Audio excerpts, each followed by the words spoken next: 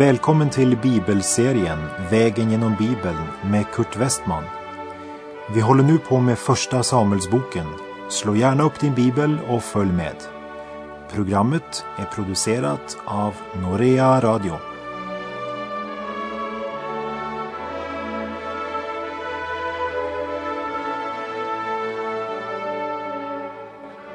I förra programmet såg vi hur David segrade mot Goliat. Goliat gick emot David med svärd och spjut och lans, men David gick mot Goliat i Herren Sebaots namn, hans som är Gud för Israels här, den här som Goliat har smädat. Det är som om David ville säga: Herren frälsar inte genom svärd och spjut. Han väljer sin egen väg. I Jesaja kapitel 55, verserna 8 och 9 står det: Se, mina tankar är inte era tankar, och era vägar är inte mina vägar, säger Herren. Nej, så mycket som himlen är högre än jorden, så mycket är också mina vägar högre än era vägar, och mina tankar högre än era tankar. Den stora och resliga Goliat i sin pansarskjorta och sin stora lans såg imponerande ut i människors ögon, medan Davids lilla stenslunga och stackars små stenar inte var särskilt imponerande. I andra Korinthierbrevet 12, vers 9 och 10 säger Paulus: Ja, i svagheten blir kraften störst. Därför vill jag helst skryta med min svaghet, så att Kristi kraft kan omsluta mig. Jag gläds åt min svaghet, förolämpningar, svårigheter, förföljelser och nöd, när det är för Kristi skull. Ty när jag är svag, då är jag stark. Davids kamp mot Goliat innehåller en rik andlig lärdom som är mycket viktig i en tid då vi översvämmas av reklam som försöker göra oss mera upptagna av hur vi tar oss ut i andras ögon än hur vi egentligen är. Goliat står som ett exempel på världen, medan jag tror att Saul representerar Satan och David representerar den troende som tillhör Jesus. I Johannes första brev kapitel 2 och vers 15 står det: Älska inte världen och inte heller det som finns i världen. Om någon älskar världen finns inte Faderns kärlek i honom. Vi ska leva i världen, men inte av världen eller för världen. Tänk vilken oerhörd skillnad det är mellan David och Simson som vi läste om i Domarboken. Simson behandlade filisterna som vänner. Han till och med gifte sig med en av dem. David ser på filisten Goliat som en fiende och framför allt som en Guds fiende. Hela den världsliga tankegången och världsordningen som inbefattar politisk makt, undervisningssystem och underhållning är den troendes fiende idag. Och det intressanta är att Davids tro utrustade honom att gå ut och möta jätten och besegra honom. I Johannes första brev kapitel 5 och vers 4 står det: Eftersom alla som är födda av Gud besegrar världen, och detta är den seger som har besegrat världen, vår tro. Det var samma sak Josua lärde sig vid Jeriko. Han insåg att striden var Herrens. också David hade insett att han inte kunde utkämpa denna kamp med denna världens vapen, men måste möta fienden i Herrens namn, för striden var Herrens. För det var inte tron på stenslungan som fick honom att hoppas på seger, men han gick i Herrens namn mot en oomskuren filisté som hade smädat Herrens här. Som troende måste vi inse att världen kan övervinnas endast genom tro och tillit till Gud. Han är värdig lov och pris, han är värdig lov och pris, han är värdig lov och pris, han är värdig lov och pris, han är värdig lov och pris.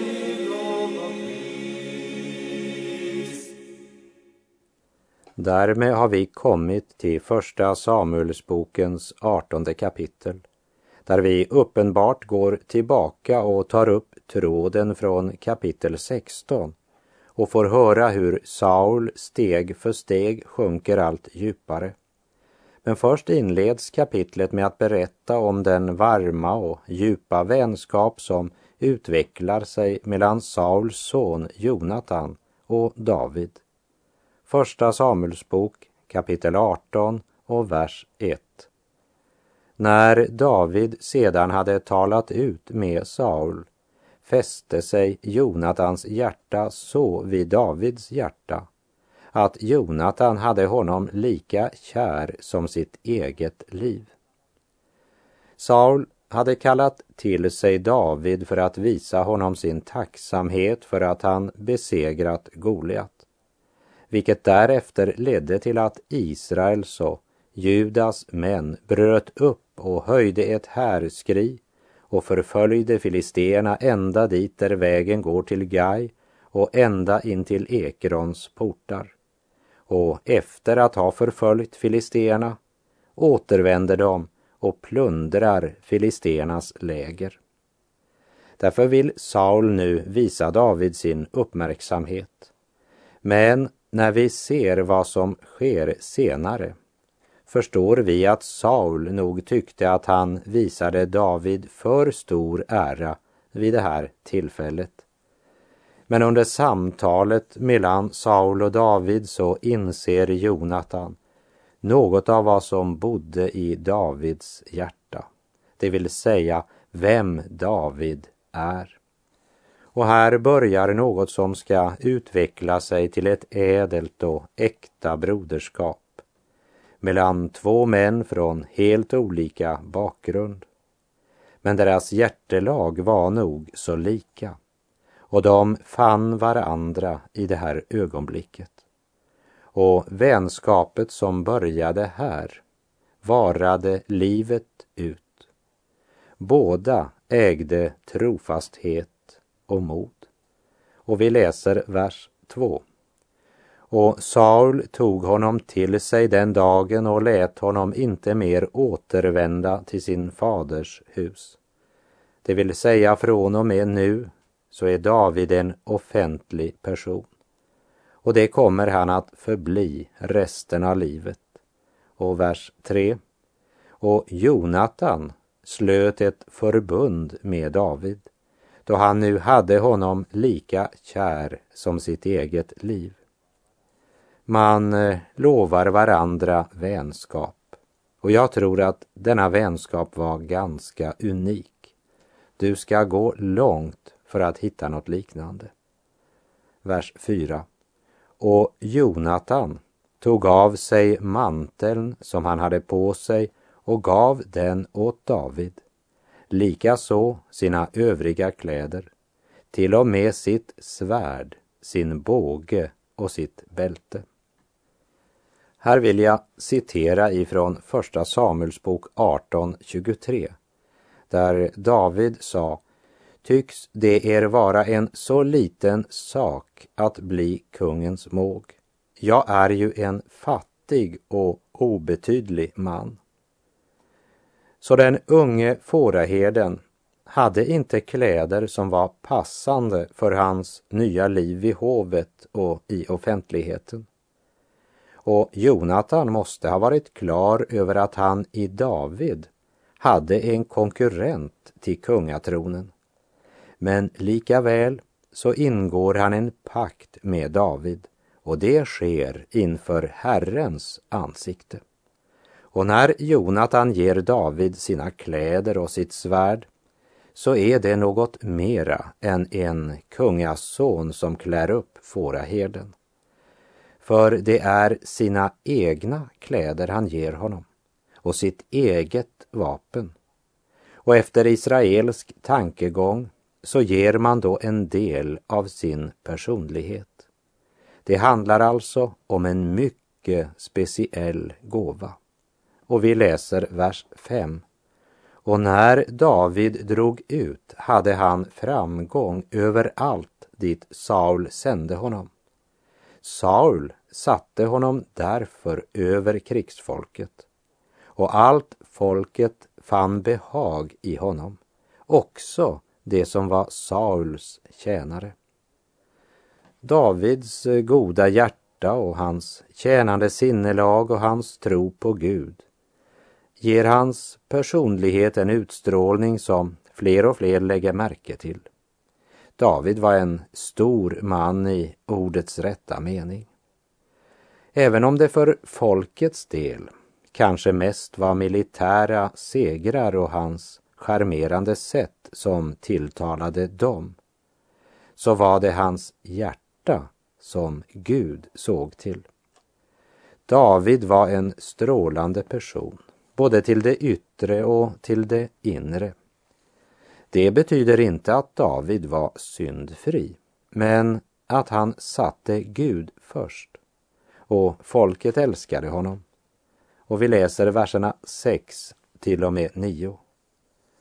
Och när det kom hem, då David återvände efter att ha slagit ned Filisteen, gick kvinnorna ut från alla Israels städer under sång och dans, för att möta kung Saul med jubel, med pukor och trianglar.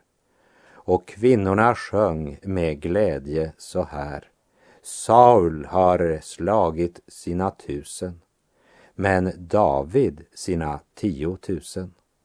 Då blev Saul mycket vred, ty det talet retade honom, och han sade: åt David har det gett 10 000, och åt mig har det gett 1000. Nu fattas honom bara kungadömet. Och Saul såg med onda ögon på David från den dagen och i fortsättningen. David gick från seger till seger, och varken folket eller krigsmännen missunnade honom för det. Men det var mer än man kunde säga om Saul, som känner sin kungamakt hotad. Hade Saul varit en ärlig man, hade han frivilligt givit makten ifrån sig. För profeten Samuel hade klart sagt att Gud hade förkastat Saul och att en annan skulle smörjas till kung. Och när kvinnorna genom sin sång upphöjer David, så var det inte alls deras önskan att därmed avsätta Saul, men för den onde och misstänksamme Saul så upplevdes det nog på det sättet. Vers 10 och 11. Dagen därpå kom en ond ande från Gud över Saul, så att han rasade i sitt hus. Men David spelade på harpan som han dagligen brukade, och Saul hade sitt spjut i handen. Och Saul svängde spjutet och tänkte: jag ska spetsa David fast vid väggen. Men David böjde sig undan för honom 2 gånger. Här möter vi en mycket dramatisk scen. David spelar på sin harpa medan Saul svänger sitt spjut. David kan ha anat vad Saul planerade. Han är i alla fall på vakt när spjutet kastas mot honom. Trots mordförsöket stannar tydligen David och fortsätter att spela för Saul, som försöker en gång till. Saul blir mer och mer styrd av ondskans krafter och blir förd i en helt annan riktning än han hade tänkt då han tillträdde som kung. Men han blev bedragen av synden och dess makt. Men efter andra mordförsöket lämnar David kungapalatset så fort han bara kan. Kungen som sitter i palatset med spjut i handen är rädd för fåraherden som spelar harpa, därför att Herren är med honom. Det är otroligt avslöjande det. När man fruktar en person därför att Herren är med honom. Det skulle ju verkligen göra oss trygga det om vi själva lever i ljuset. Vers 12 till och med 15. Och Saul var rädd för David eftersom Herren var med honom sedan han hade vikit ifrån Saul. Därför avlägsnade Saul honom från sig genom att han gjorde honom till överhövitsman i sin här. Han blev så folkets ledare och anförare. Och David hade framgång på alla sina vägar och Herren var med honom. Då nu Saul såg att han hade så stor framgång fruktade han honom ännu mer. Den människa som är bunden av synden och dess makt vill inte ha gudfruktiga människor i sitt hus eller i sin närhet.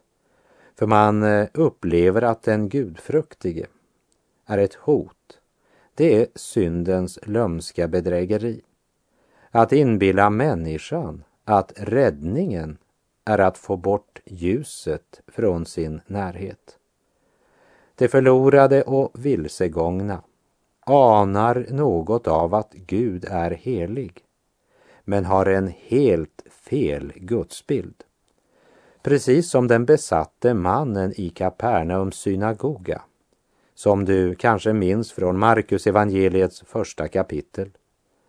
I synagogan fanns en man som var besatt av en oren ande, och han började skrika: Vad har du med oss att göra, Jesus från Nasaret?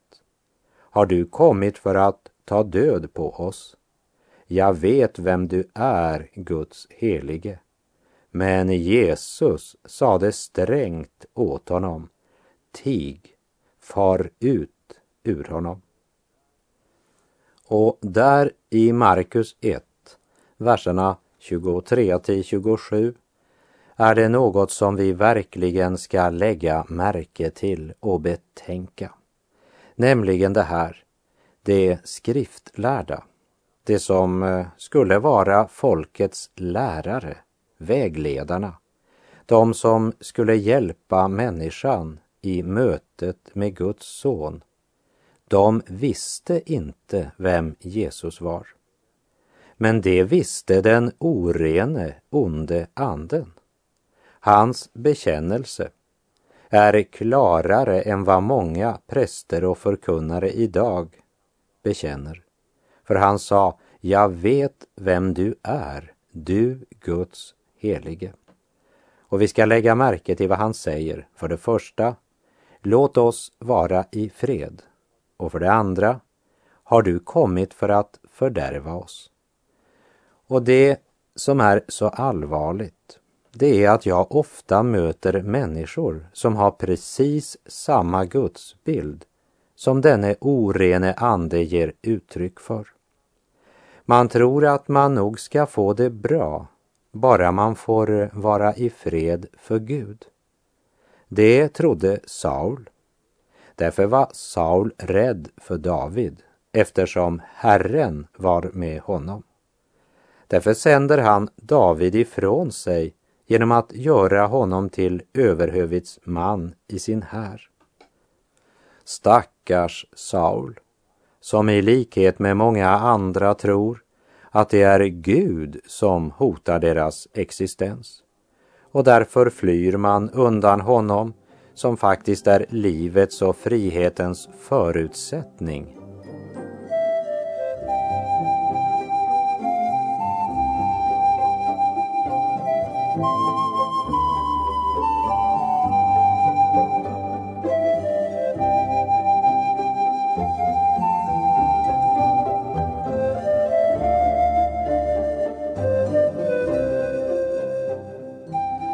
Första Samuelsbok kapitel 18, verserna 16 till och med 17. Men hela Israel och Juda hade David kär, eftersom han var deras ledare och anförare, och Saul sade till David: Se, min äldsta dotter Merab vill jag ge dig till hustru. Uppför dig endast som en tapper man i min tjänst och för Herrens krig. Ty Saul tänkte: min hand må inte drabba honom, filisternas hand må drabba honom. David har vunnit nationens hjärta, och det inser Saul. Därför vågar Saul inte att ta livet av David, men litar på att Israels fiender, filisterna, ska göra det. Och det säger verkligt något om Sauls hjärta. Han har sänt bort David ifrån sig, eftersom han vet att Herren är med honom. Men Israels ärkefiender, filisterna, tror han kan hjälpa. Vers 18 och 19. Men David svarade Saul: vem är jag? Vilka har mina levnadsförhållanden varit? Och vad är min faders släkt i Israel? Eftersom jag skulle kunna bli kungens måg. När tiden kom att Sauls dotter Merab skulle ha getts åt David, blev hon emellertid given till hustru åt Meholatiten Adriel. Davids svar är inte ett nej, men ett uttryck för vördnad. Han accepterar kungens förslag. Först krigsinsats, sedan äktenskap. Men David stupade inte för filisternas hand som Saul hade hoppats. Och Sauls hat blir ännu mera uppenbart genom att han inte höll sitt löfte, utan gav sin äldsta dotter som hustru till Adriel. Och vi läser verserna 20 till och med 23. Men Sauls dotter Mikal hade David kär. Och när man talade om detta för Saul behagade det honom. Saul tänkte nämligen: jag ska ge henne åt honom för att hon må bli en snara för honom, så att filisternas hand drabbar honom. Och Saul sa till David: för andra gången kan du nu bli min måg. Och Saul befallde sina tjänare att de i hemlighet skulle tala så med David: se, kungen har behag till dig, och alla hans tjänare har dig kär. Du bör nu bli kungens måg. Och Sauls tjänare talade dessa ord i Davids öron, men David sade: tycks det er vara en så liten sak att bli kungens måg? Jag är ju en fattig och obetydlig man. Saul räknar med att hon blir en snara för David. Hon var vacker och hon hade David kär, men genom det Saul tänker kräva av David ska det bli den snara som kostar honom livet. Detta behagar Saul. som nu ser möjligheten att ta livet av David utan att någon kan ge honom skulden för det. Han ska sända David rakt i händerna på filisterna. Saul har många tjänare som villigt ljuger mot betalning och försöker inbilla David att kungen är vänligt sinnad mot honom. Verserna 25 till och med 29. Då sade Saul till dem att det skulle säga så till David. Kungen begär ingen annan brudgåva än förhudarna av 100 filister för att hämnd må tas på kungens fiender. Saul hoppades nämligen att han skulle få David fälld genom filisternas hand. När så hans tjänare talade om för David vad han hade sagt, ville David gärna på det villkoret bli kungens måg. Och innan tiden ännu var gången stod David upp och drog iväg med sina män och slog 200 man av filisterna. Och David tog deras förhudar med sig, och hela antalet blev överlämnat till kungen för att han skulle bli kungens måg. Och Saul gav honom sin dotter Mikal till hustru. Men Saul såg och förstod att Herren var med David. Och Sauls dotter Mikal hade honom kär. Då blev Saul ännu mera rädd för David. Och så blev Saul Davids fiende för hela livet. David inte bara uppfyller kungens krav, men slår dubbelt så många av filisterna. Så Saul förstår att Herren fortfarande är med David. Därför blir Saul mer och mer rädd. För David har vunnit folkets gunst, och även tjänarna vid hovet älskar David. Ja, till och med hans egen son Jonatan, och nu också hans dotter Mikal. Så Saul blir mer och mer fylld med ångest. Tänk om han hade omvänt sig till Gud istället för att motarbeta Gud och hans mode. Och vers 30. Men filisternas furstar drog i fält, och så ofta det drog ut hade David större framgång än någon annan av Sauls tjänare, så att hans namn blev mycket berömt. Med de orden avslutas första Samuelsbokens 18:e kapitel. Och där är också vår tid ute för den här gången. På återhörande om du vill. Herren vare med dig. Må hans välsignelse vila över dig. Gud är god.